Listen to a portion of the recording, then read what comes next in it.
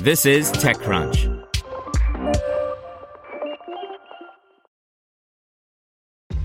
This episode is brought to you by ShipStation. You know, some things take a lot of work, like sending little robots to far-off distant planets. And just as that's challenging, so too is running a successful e-commerce business, especially when there's so much to do. So I want to introduce you all to ShipStation. Now, I love using ShipStation because of its easy-to-use dashboard, which makes managing orders and printing labels a breeze and super smooth. Oh, and the customer service is just out of this world. It's exactly what you need to help grow your business. Sign up for your free 60-day trial at shipstation.com/technews. That's shipstation.com/technews. Truepill, the AWS for pharmacies, gets $10 million from Initialized Capital by Kate Clark. Venture capitalists' latest on-demand delivery bet is in the pharmaceutical space. Truepill, an online pharmacy powering delivery for the likes of Hims, Nurx, LemonAID, and other direct-to-consumer healthcare brands, has nabbed a $10 million Series A from early-stage VC fund Initialized Capital. The investment brings the Y Combinator graduates' total raised to $13.4 million. Y Combinator, Sound Ventures, Tuesday Capital, and others participated in the round. Founded in 2016, the San Mateo-based startup employs 150 workers and plans to expand its team and fulfillment facilities into the UK with the fresh funding.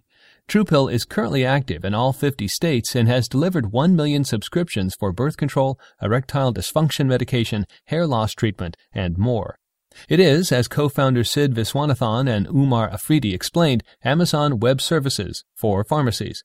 We are really only scratching the surface of where this telemedicine landscape is going to go, Viswanathan, who became a product manager at LinkedIn after the social network acquired his transcription service CardMunch, told TechCrunch.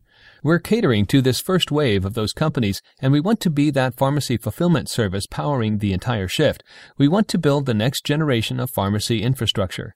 Afridi, for his part, previously spent more than a decade as a pharmacist at retail chains like CVS and Fred Meyer.